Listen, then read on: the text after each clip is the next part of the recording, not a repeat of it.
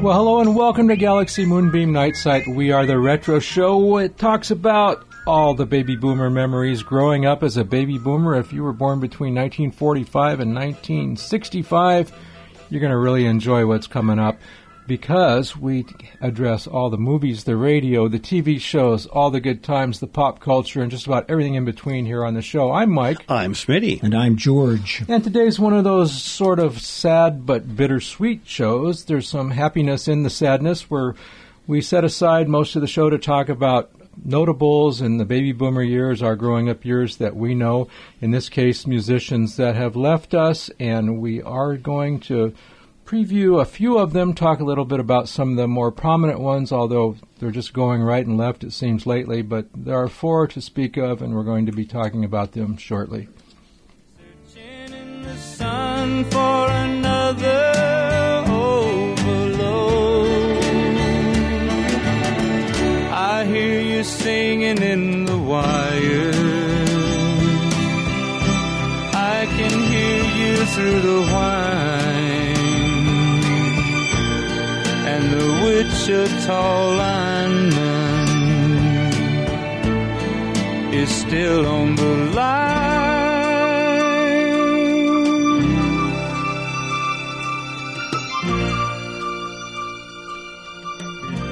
Of course, we all know that as Glen Campbell, Wichita lineman. Glen Campbell passed away earlier this year, 2017, and his music is missed, his personality, his persona. Some of the memories that went with the Glen Campbell music over the years where we grew up, that being, especially in the 60s and the 70s, of course, during the 80s, he's one of those timeless American originals where his music will never die out, although he's gone. He passed away to symptoms from Alzheimer's disease, I believe, in August. Yes, in August. It was in the summer, Mike, but yes. Just so many good memories, so many good tunes.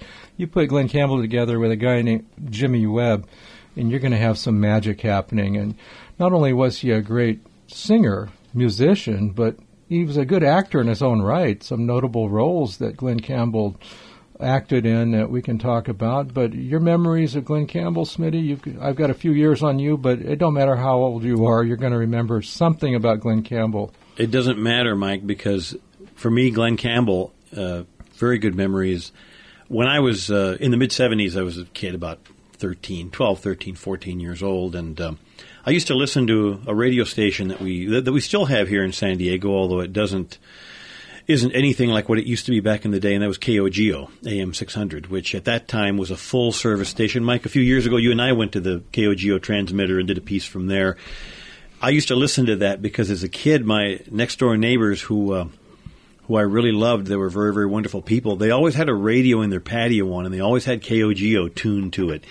And it would have been unusual, as native San Diegans would know, for a kid to be listening to KOGO, but I used to listen to it because my neighbors listened to it, and I was emulating what they would do it, and I liked the music. And two particular songs of Glen Campbell's were played, well, there were several, but there were two that really stand out. One was this one, Wichita Lineman, and the other one was Rhinestone Cowboy.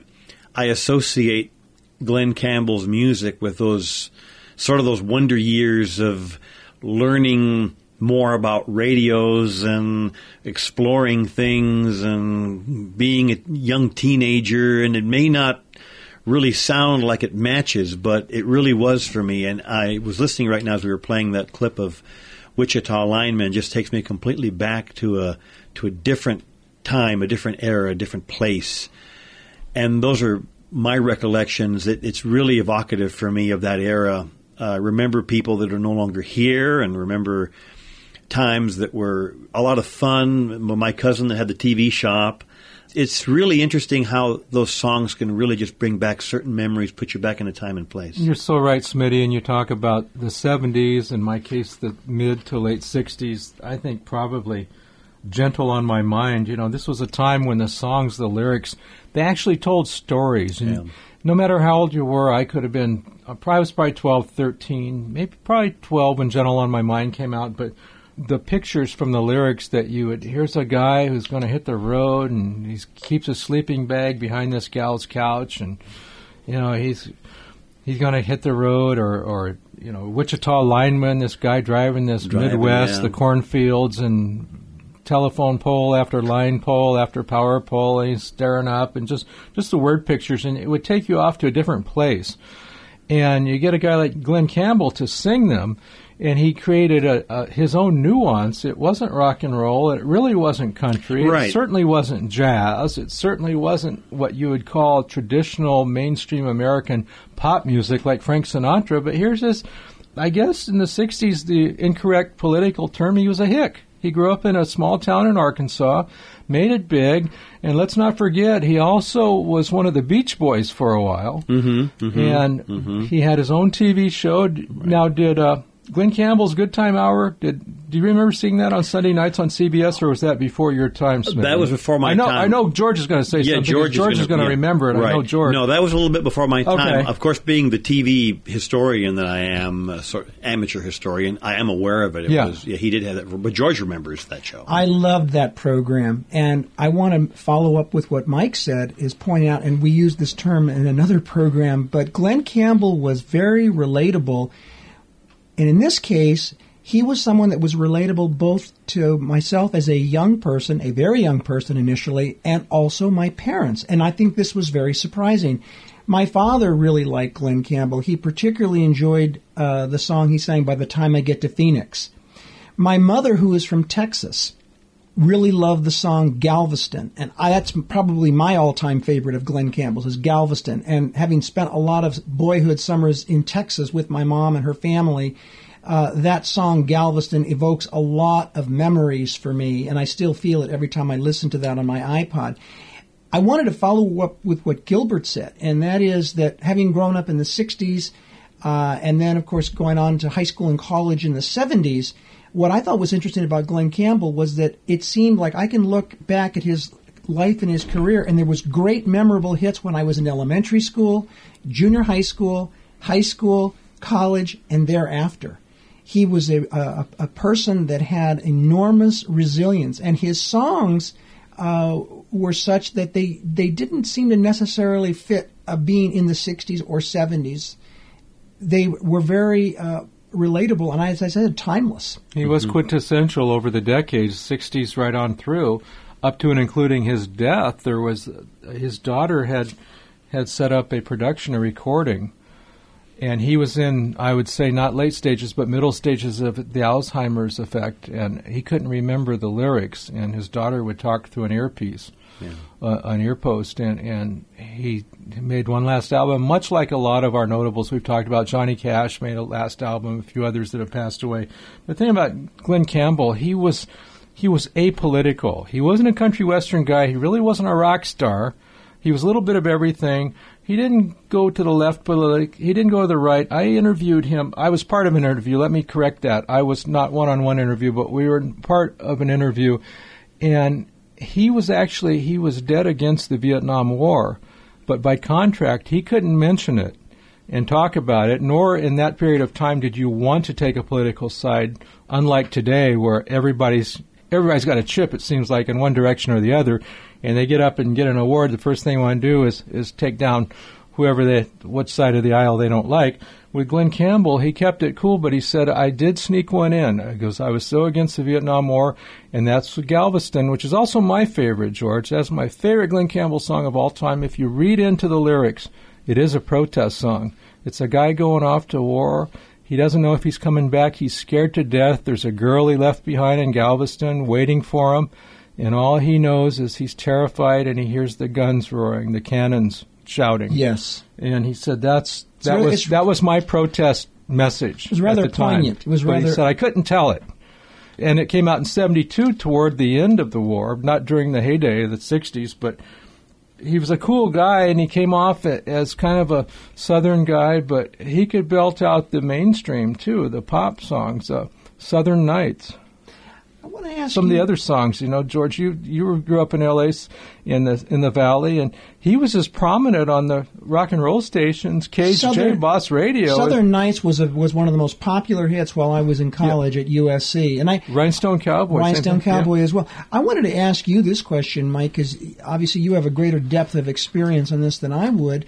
But the question is that his ability as a musician, because I wanted to say that there's a great clip that you can find on YouTube, and I can't recall if this was on the Glen Campbell Hour or whether it was on Hee Haw, but there is a fantastic duet where he is playing with Roy Clark, and they do the best instrumental version I have ever heard of the classic cowboy song, Ghost Riders in the Sky. I mean, it is fast, it is furious, it is one of the most amazing clips, and I myself, thought that it really demonstrated his technical proficiency as well as his artistic proficiency in terms of handling the stringed instruments. And we know him, of course, as a great vocalist, but what do you think? Before that, he was quite a name. He was the name in studio guitar. Yes, he was a member of the Wrecking Crew. So he Phil obviously had Spector's the guy. training, is what you're saying. He had the training. He was a guitarist. His inspiration was Django Reinhardt.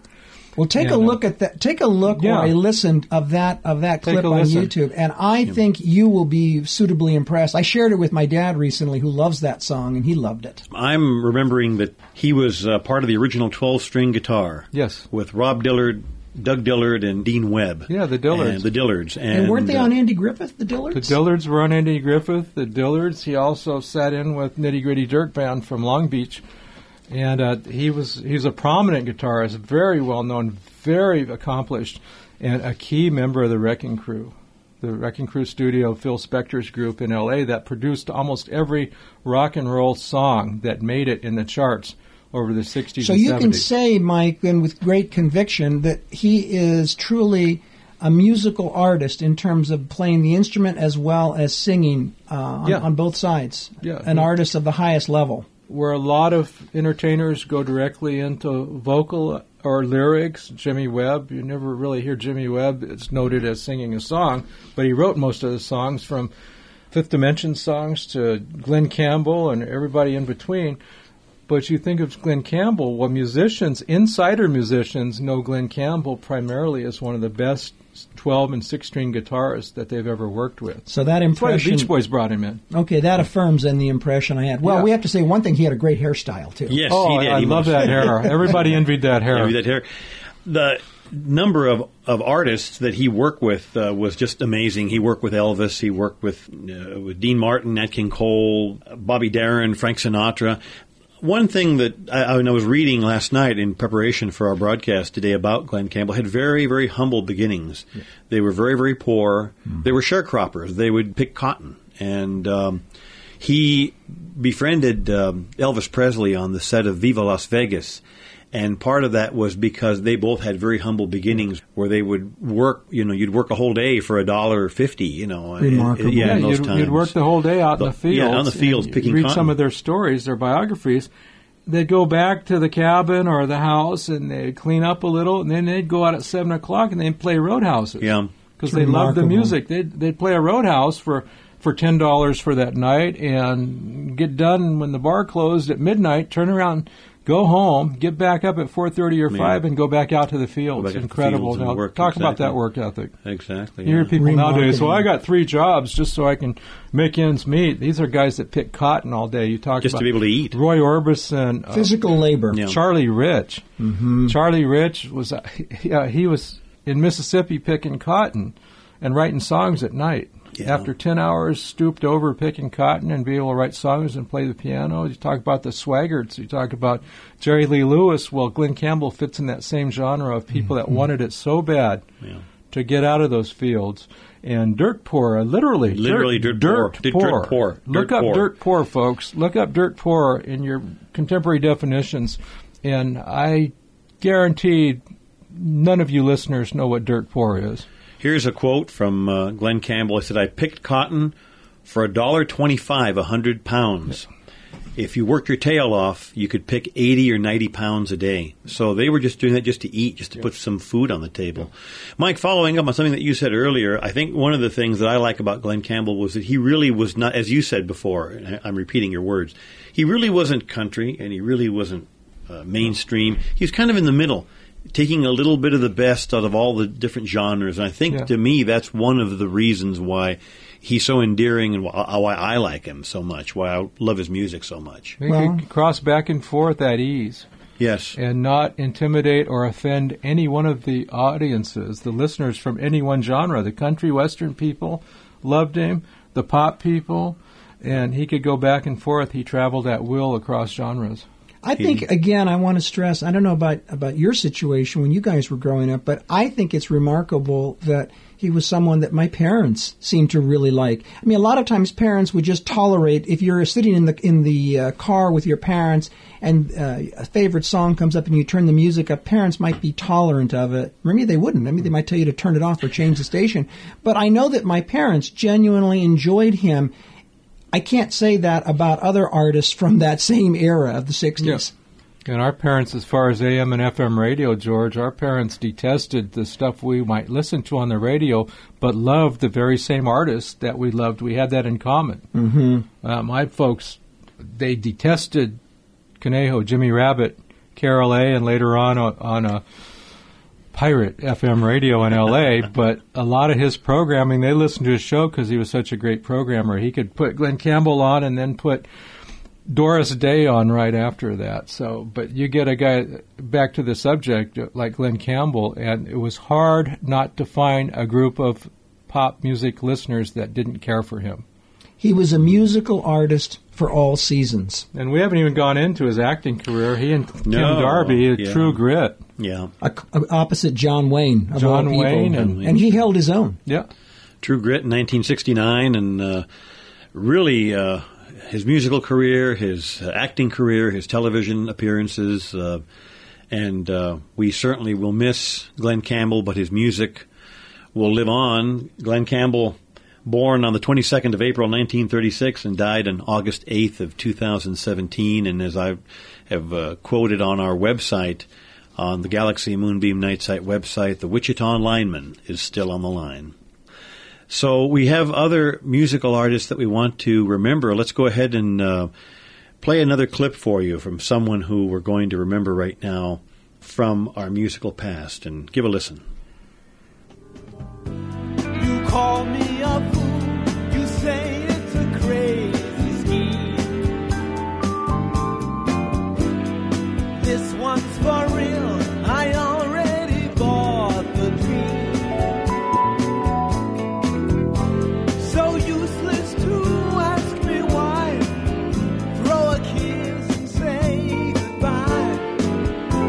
I'll make it this time, I'm ready to cross that fine line. Learn to work the saxophone, I play just what I feel. Drink Scotch whiskey all night long, and die behind the wheel. They got it made. Steely Dan, and the vocalist you hear there is Donald Fagen. And his associate, his very close associate, whom he established Steely Dan from, was Walter Becker, who we lost on September 3rd of this year. Steely Dan, very well remembered group. And Mike, let's turn it back over to you. Walter Becker and Donald Fagen met very early on. Well, in school. They met in school, and interesting enough, we just talked about Glen Campbell and Dirt Poor and Cotton Pickin' in Mississippi. These guys are on the other end of the spectrum. They were well-to-do, went to school in the Ivy League, northeast part of the country, both musical protégés. Most of them, they had already been accomplished musicians. Walter Becker, guitarist, of course, Donald Fagen, keyboard, and wind instruments. But they got together and they started jamming together and working around some of the music ideas of the early 70s, late 60s, and came up with Steely Dan, which was, interesting enough, one of the most differential music styles to arrive in the 70s, George, you'd have to agree, some of the songs, especially the lyrics, the musical ensembles were pretty basic chords, but the lyrics, die behind the wheel. Yeah, we've all kind of been there, but after drinking scotch all night. What I think is amazing about Steely Dan is not only, as you noted, Mike, the lyrics, but the way in which it was executed. There is a distinct sound and a style to them that you associated with the 70s, and yet it transcends the 70s, much like the Doors did in the 60s with their definitive L.A. sound. I wouldn't define it as an otherworldly feel, but I think for Steely Dan, I recall it then, as I do now, as being a sophisticated sound. I recall it as it being a fusion of cool jazz rock, and it had almost an ethereal feel to the music. And I somehow imagine, as when you're listening to Ricky Don't Lose That Number, that you're sitting there on a hot summer evening in Southern California, sipping on your beverage or libation of choice, and you hear this in the background with the lights dimmed, and it to me is an amazing song then as it is now. It's kind of evocative of FM radio, and as what you're saying, George, maybe sitting outside in the evening in the twilight, enjoying a favorite libation and the radio's on, it's cool outside and you're listening to this music from Steely Dan, just very, very, it puts you kind of in a zone, puts you in a mood. Well, I remember when that song actually came out in 1974, and I remember having several parties, in the backyard at that time, and we had that on in the background. We had the stereo equipment moved outside, and you could hear it in the background on the FM station, and so when I hear that particular song, it evokes a mood, a special time, and yet, while I associate it with the 70s, I enjoy it as much now as I did then. I can't say that about other groups from the 70s, but I can definitely say it about Steely Dan. You think Steely Dan transcends the generations and the generations to come? I would agree with that. And Mike, I would offer another song for your consideration. Every time I hear Reeling in the Years, I immediately crank it up, especially if I hear it on an FM station in the car, because I've even played that for some of my students at the University of California. Sometimes during the breaks, I'll put it on the YouTube because our computers are hooked up and I can put it up for the whole classroom.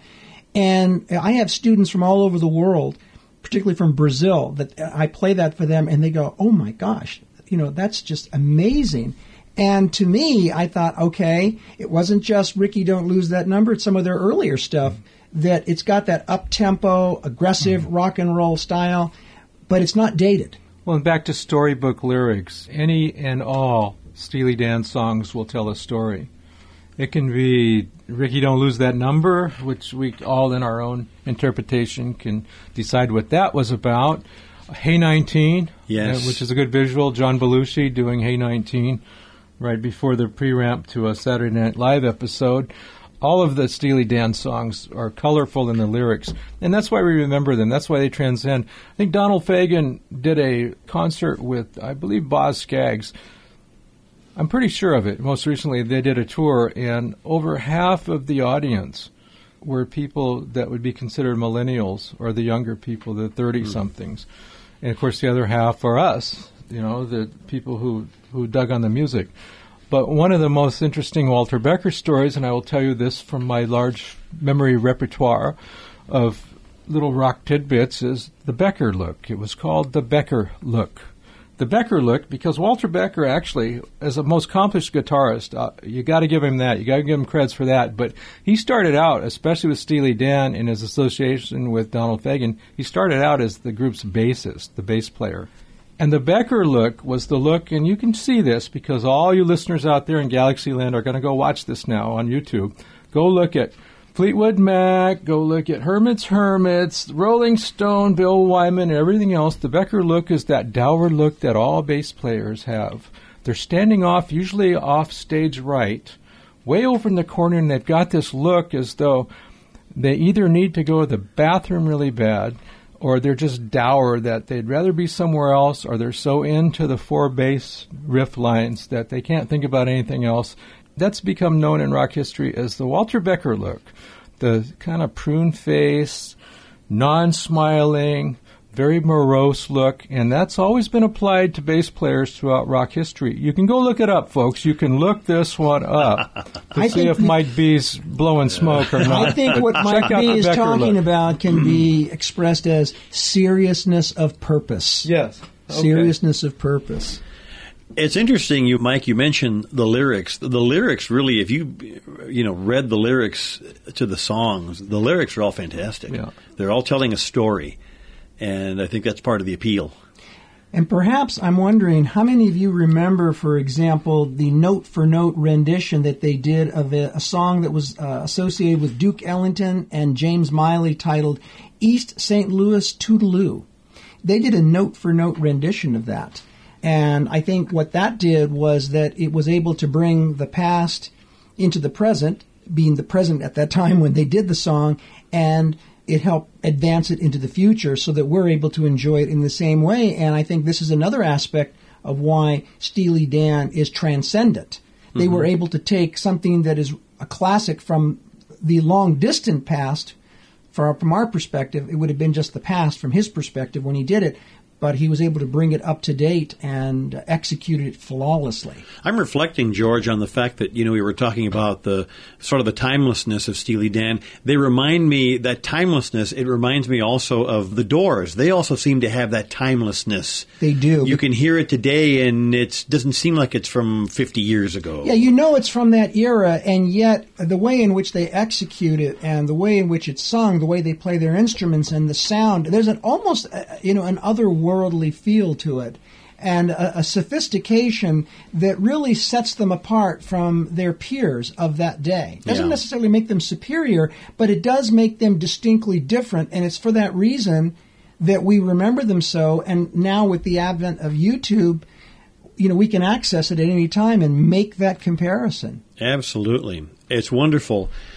Walter Becker was born on February 20th, 1950, and we lost him on September the 3rd of 2017. So, again, his music, along with that of Donald Fagen, continues on. What a true music album of our lives. We look at some of the songs. Of course, my favorite Steely Dan album of all times would be the one from 1977, Aja. Yes. Had a Deacon Blues, Black Cow, Take Your Big Black Cow and Get Out of Here.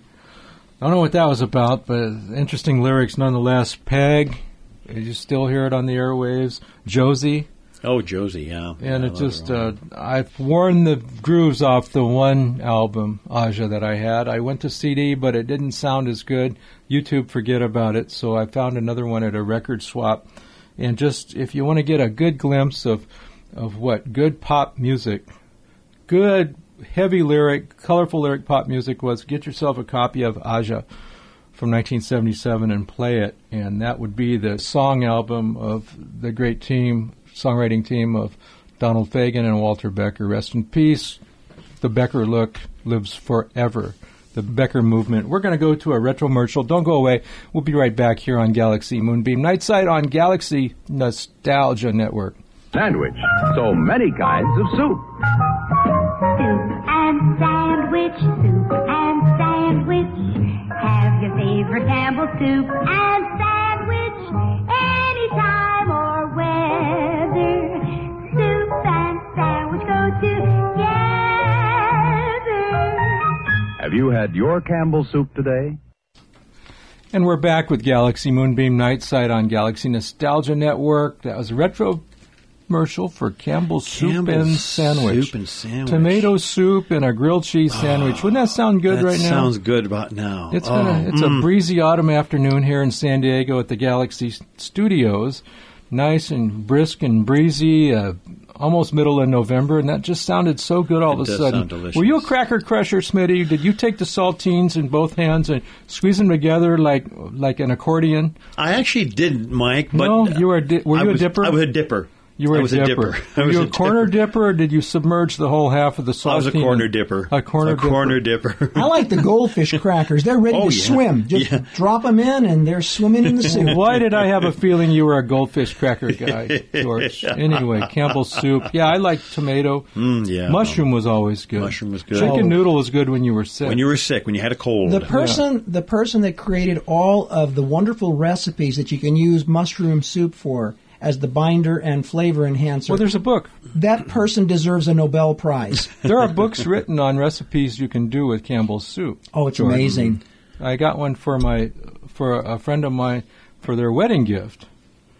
They didn't last long enough for the soup to boil, but I remember. Anyway, folks, we're going back. This is the folks notable in this episode musicians that we lost, American musicians over the period of 2017. Unfortunately, there'll be more by the time we do this show again. But we look back at Glen Campbell. We talked about Walter Becker of Steely Dan, and here's one, especially if you grew up anywhere near the Ventura Freeway, George, or Reseda Boulevard. This is going to ring a bell for you folks.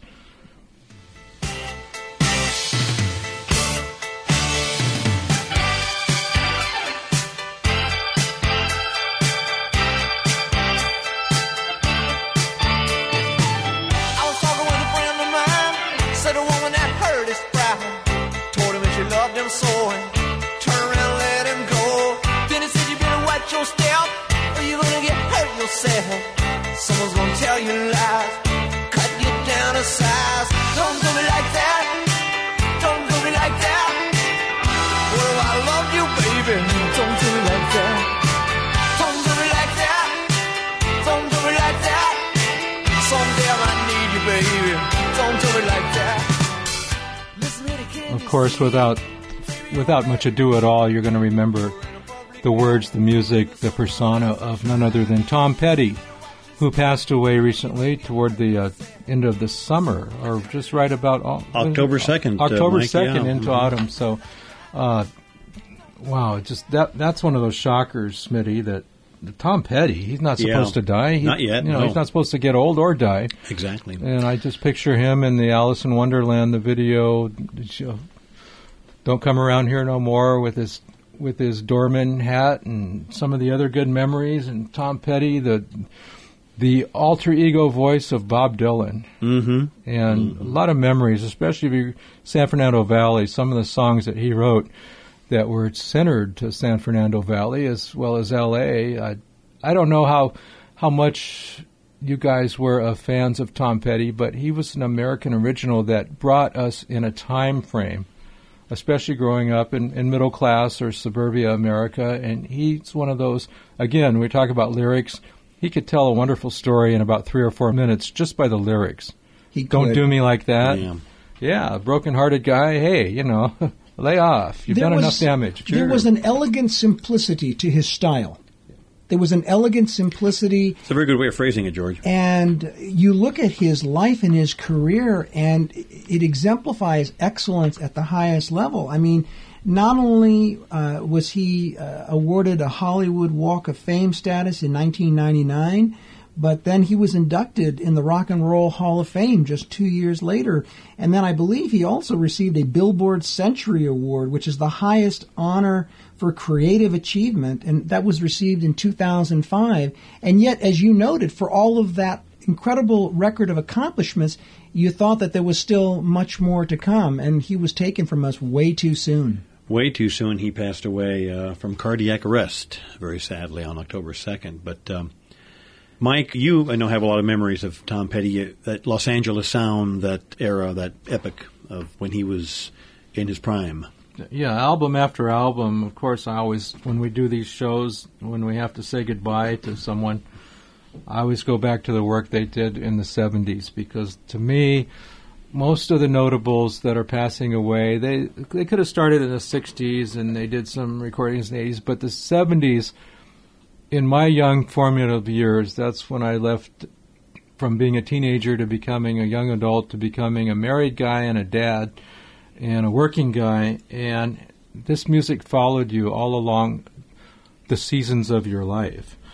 And you look at Tom Petty and the Heartbreakers and some of the music that they put out, rock music, just good concert, not above and beyond garage band music, but concert-type music. You could fill a concert and go to a Tom Petty, you can go to a Heartbreakers concert and really know, first of all, you're going to get about a 3-hour concert. Petty and the Heartbreakers didn't scrimp on their concerts. And you were going to get entertained, and there was not going to be a riot.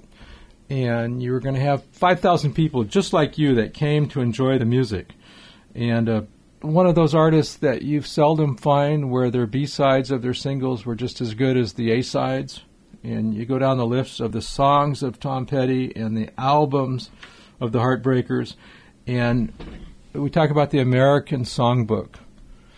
And even when he was with the Traveling Wilburys, being in the company of Jeff Lynne, George Harrison, Roy Orbison, George Harrison, Bob Dylan, and now Petty's gone, so were compilations of groups of superstars that would get together. There were no egos and, oh no, I want the front mic. No, I want to lead. It was egoless rock. And as you said, Smitty, Tom Petty, he was a plain guy. Mm-hmm. He was a plain guy. I never met him close up in person, went to a number of concerts, but he just seemed like the guy that lived up the street from you. Right. And maybe he'd come by to borrow your lawnmower. But he was the guy, and I've talked to some people that knew him. He'd sit out on his porch, and he'd make songs, and people would come by, and he'd stop and talk, and just an average guy. And you don't see a lot of average guys, especially in American music of any genre anymore. Yeah, I think that's evocative of a different era as well, where they weren't ego-driven. They enjoyed what they did. They enjoyed performing for their fans. They enjoyed giving enjoyment to people and performing these songs. And they weren't out there, as Mike said, I want the front microphone and this is my area, you say away. It was a completely different attitude from what we see today. To follow what Mike had said earlier about Petty and his life's work representing the seasons of life, I would like to add something to that in terms of how people are woven into the tapestry of our lives. But it's my understanding that Tom Petty was inspired by none other than Elvis Presley. Mm-hmm. That he had met Elvis Presley on the set of a favorite Elvis film of mine titled Follow That Dream, which was filmed in the early 1960s. And I believe that Mr. Petty's father was actually working on the set, and so he, being Tom Petty, was invited to be a part of it just to watch what was going on. He had the opportunity to meet with Elvis, and Elvis took time to spend with him, and it turns out that that was, shall we say, a life-changing moment. It was a moment that inspired his interest in music. But we think about the persona of Elvis Presley and how his life touched so many others. And it seemed like he touched Petty's life in a very positive way because, as Mike noted, he was one that was very accessible, very friendly, and was particularly good to his fans. He always gave them a good show. And I think that is something that Petty may have been inspired by from Elvis Presley, who always did the same thing. Would you agree? Absolutely. We talk about sports figures. We talk about Drysdale and Koufax. And after the game, they didn't hop in their Corvettes and race away and leave their fans, little kids with their baseballs to be autographed in their exhaust. They stopped and hung around and talked about things, with the exception of Mickey Mantle, and that's a different segment, different story altogether. I have memories of Mickey Mantle that we'll save for another show. But sports figures, American pop musicians, movie stars, because they realized who made them, who put them where they were. And the guys like Petty, you'd see him talk about Ventura Boulevard. You'd see him walking down Ventura Boulevard, and he would go to the deli out there. And he would talk with everybody. Yeah. And I saw him. I didn't talk to him. Like I said, I've never had a face-to-face. He was in a camera store in '76 when I worked out in Montgomery Wards in Panorama City. He was on Encino Boulevard, and he was in a camera shop picking up some film, some prints that he had dropped off. Just an average guy. Right. And, he's spellbound. I'm old enough. I'm in my 20s, but still, wow, that's Tom Petty. Oh, wow. He takes pictures with a camera just like the rest of us do, and he goes and takes the film in, and he's looking at his snapshots. Wow, I had to tell everybody I knew about that meetup. How easily satisfied we were then. Well, and we tend to put our heroes, our rock stars and our movie stars and our sports heroes up on high pedestals. We do that. They don't do that. We do that to them. And in return, very true. In return, they have several ways to react. In Petty's case, I'm going to give you your money's worth. You're going to get your money's worth. If you buy my records, I'm going to do my best. He knew who his customers, his fans. He knew the people that got him where he was.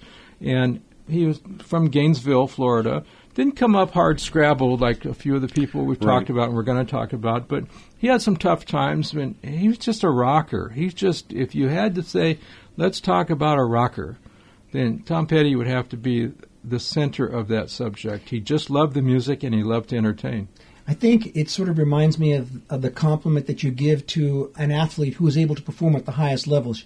And I believe it's a rather understated expression, but you can say he or she, they can play the game. They can play. Yeah. Tom Petty could play. Yeah. I think his meeting with Elvis, George, as you said, it definitely was a life-changing event, but I think it was a very positive move also. I was reading a little bit again, reading about these artists that we lost last night. Tom Petty had a rather difficult relationship with his father.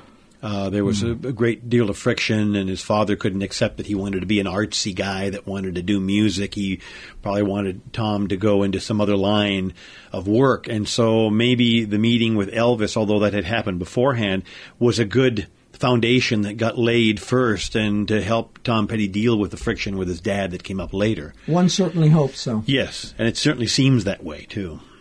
Well, Tom Petty, we lost him on October 2nd of this year, 2017, and he was born on October 20th of 1950.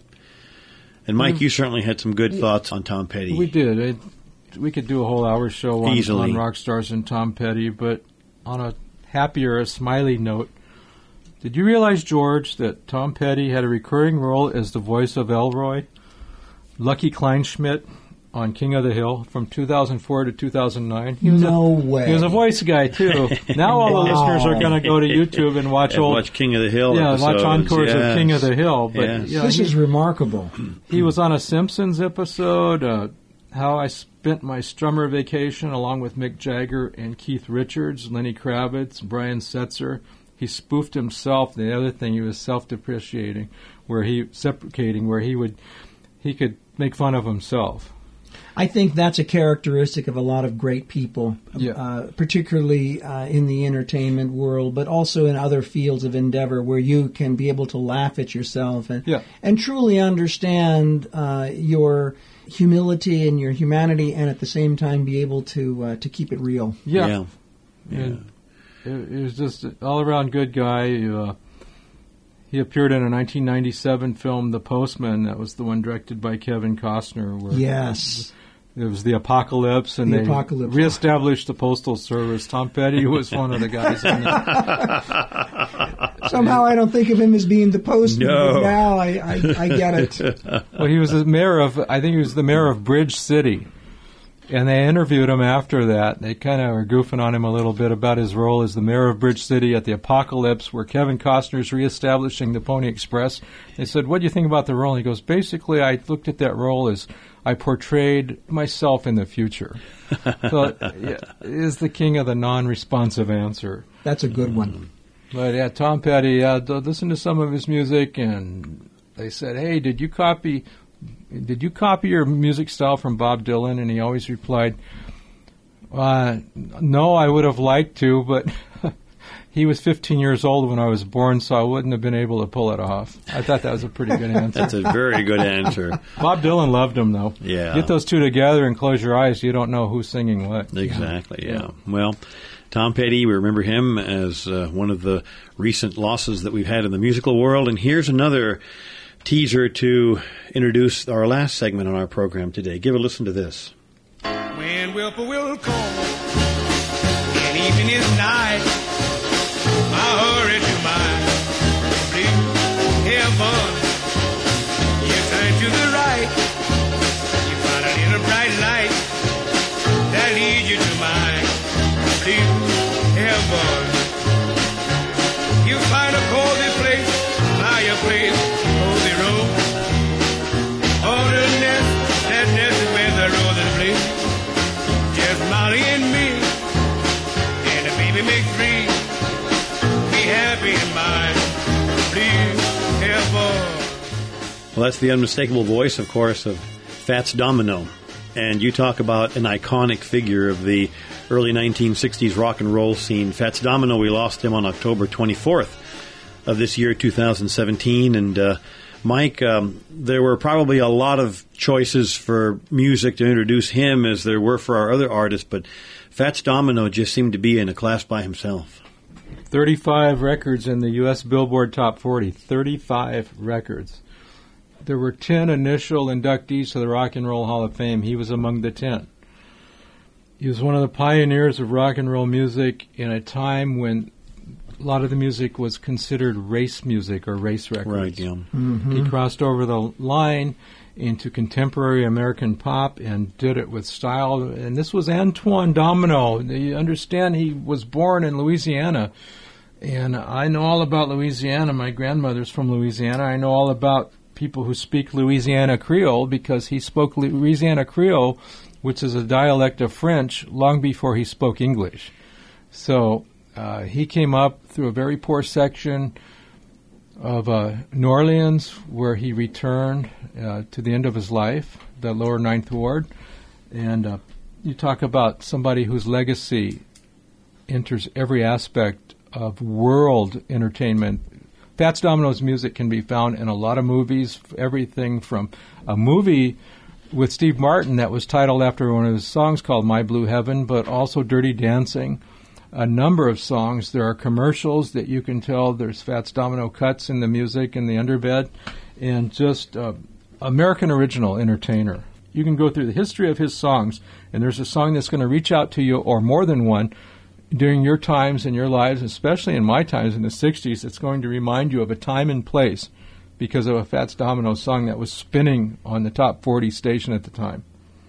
Mike, I want to follow on something that you said about Fats Domino and how he was a pioneer, not just in the context of his work in the entertainment and musical industries, but also as a human being to help us all advance and to grow as a society and helping to advance and improve our culture. I would say that Fats Domino, in terms of his life work, his achievements, created new pathways for others to follow. He created new pathways for others to follow, and as such, he was also a transcendent figure, one that transcends race or ethnicity, or shall we say, where a certain part of the country that you're from. He seemed to rise above that, and there was a likability about him, and just the quality of his work was such that I think it was very instrumental in helping us to advance as a nation, as a society, and we owe him a great deal of thanks for those contributions. Absolutely, and Fats Domino, a very humble man, as Mike pointed out, from New Orleans, Louisiana, returned to New Orleans, Louisiana, and lived in, was it the Ninth Ward, Mike? The lower Ninth. The lower Ninth Ward, that he lived there until, sadly, Hurricane Katrina came by and destroyed that area. And then even more sad was that he was out of communication for a while during that time, and it was presumed that he had passed away at that point. Someone came along and very sadly on the wall of his house wrote, R.I.P., rest in peace, Fats, we will miss you. At that, people broke into his house and took everything, absolutely everything that they owned. They were left with nothing. Really, really tragic. They wound up being rescued. He was fine. He and his family were fine, but kind of a very sad living in that area, and then to have that happen. Mm-hmm. The hurricane, enough of a catastrophe, a natural catastrophe, to have happened than to have lost everything at the hands of looters, basically. But getting back to what we were saying about his music on a much more happier note, you think about that era, and immediately Fats Domino comes to mind. As Mike pointed out, his music is everywhere. It's in commercials and movies.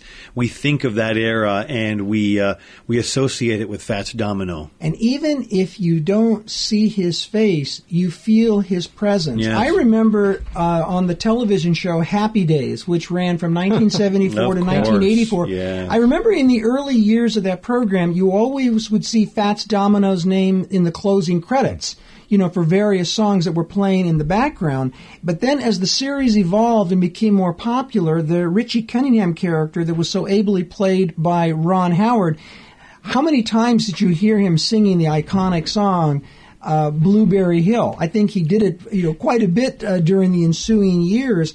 And as a result of that, Fats had a presence that, we connect with the 50s, but here we are in the 70s and the 80s, and he continues to be as contemporary at that period as he was decades before.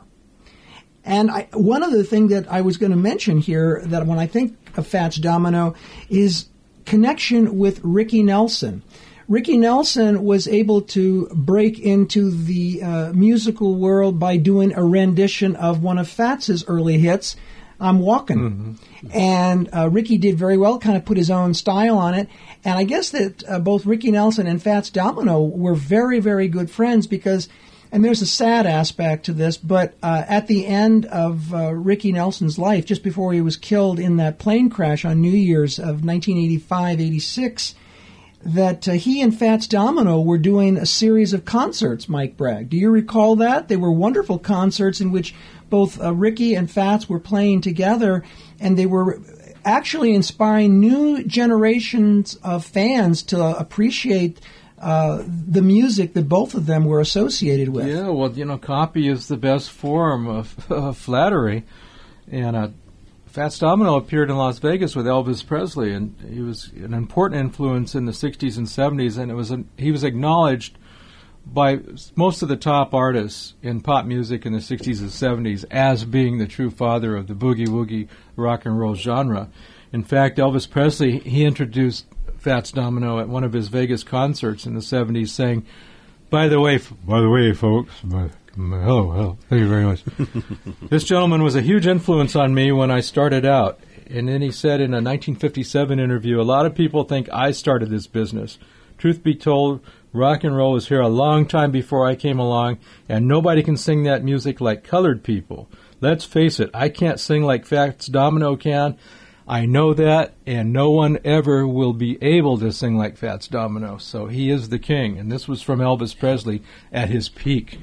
So here's Elvis trying to also create new pathways and imbue an important element in our advancement as a society to develop greater understanding and empathy. Well, you're a Beatles guy, too. Lennon and McCartney, they were total avid followers of the Fats Domino boogie-woogie piano style. Now, here we go, George. Now, you and I get to banter now. That famous Beatles song, Lady Madonna? Yes.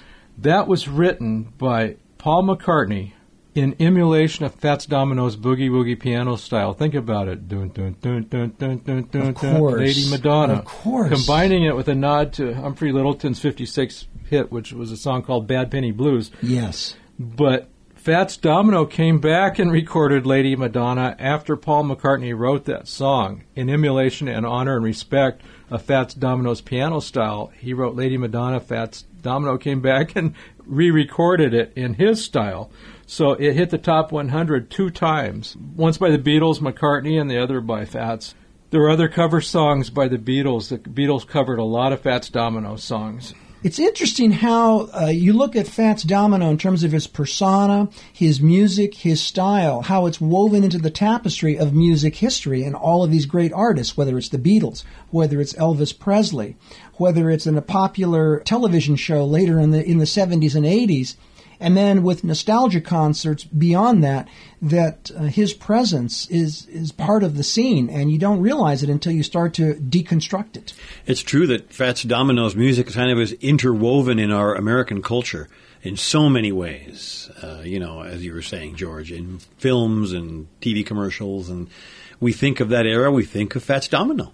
You have to do that. You have to. And and I think what's really special about when we honor such great people like Fats Domino, we appreciate them, for their artistry. We appreciate them also for their humanity, because by every account that I have read, he was a very good family man. I think that he and his wife were married well over 6 decades, if I recall correctly. They were married until her passing. She passed away. She preceded him in death. And how often do you hear about that in the entertainment industry? So he obviously strive to live not only an inspired life, but I would say an ethical life.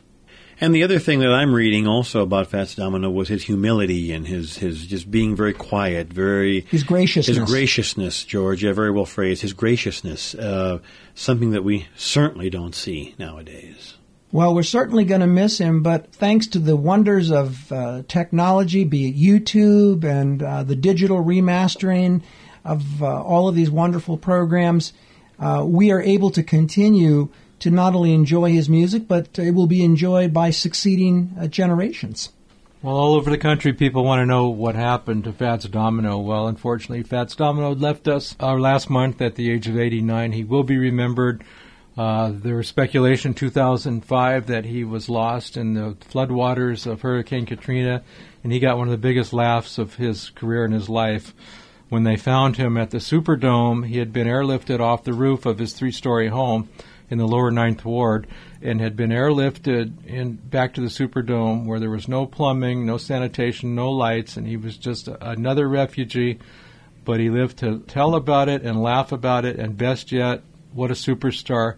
He participated in concerts with Dr. John for charity fundraising events to help the people less fortunate than him. Even though this guy had lost all of his memorabilia, all of his awards, all of his jewelry, his favorite piano, all lost in the flood, he came back 2 years later to join in with Dr. John and several other notables to develop funds, to raise funds for the people in the 9th Ward that were a lot worse off than him, that lost totally everything. He blessed us both in tangible and in intangible ways, and I think that great act of humanity that you just so eloquently described, Mike, to me, that may be even equally, if not more important than anything else he ever did. Yeah.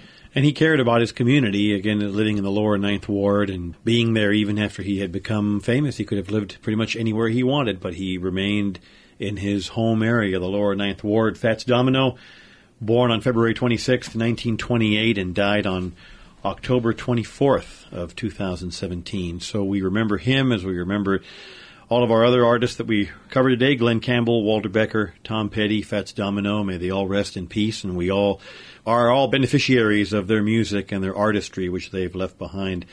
Well, that's almost all the time we have for our program. We want to thank you very much for joining us, and we want to remind you that we would love to hear from you. If you have memories of any of these wonderful artists, we'd love to hear from you, or any other topic that you'd like to talk to us about. Shoot us an email. Our email address is galaxymoonbeamnightsite@gmail.com, galaxymoonbeamnightsite@gmail.com. Our website is Galaxy Moonbeam Night Site. Don't forget, on our website, our good buddy George Halakos here posts a wonderful blog page every month. He's keeping our page alive, and we're so grateful to him for that.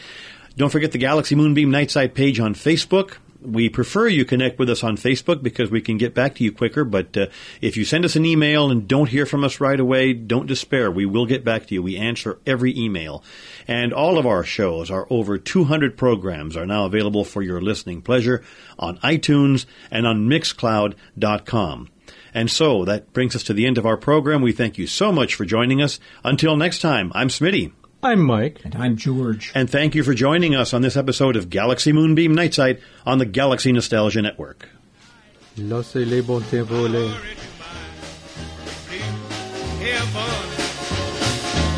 to the right, you find a little bright light that leads you to my blue heaven. You find a cozy place, fireplace, cozy room. Oh, the nest, that nest is where the roses bloom. Just Molly and me, and the baby makes three. Be happy in my blue heaven. This is the Galaxy Nostalgia Network.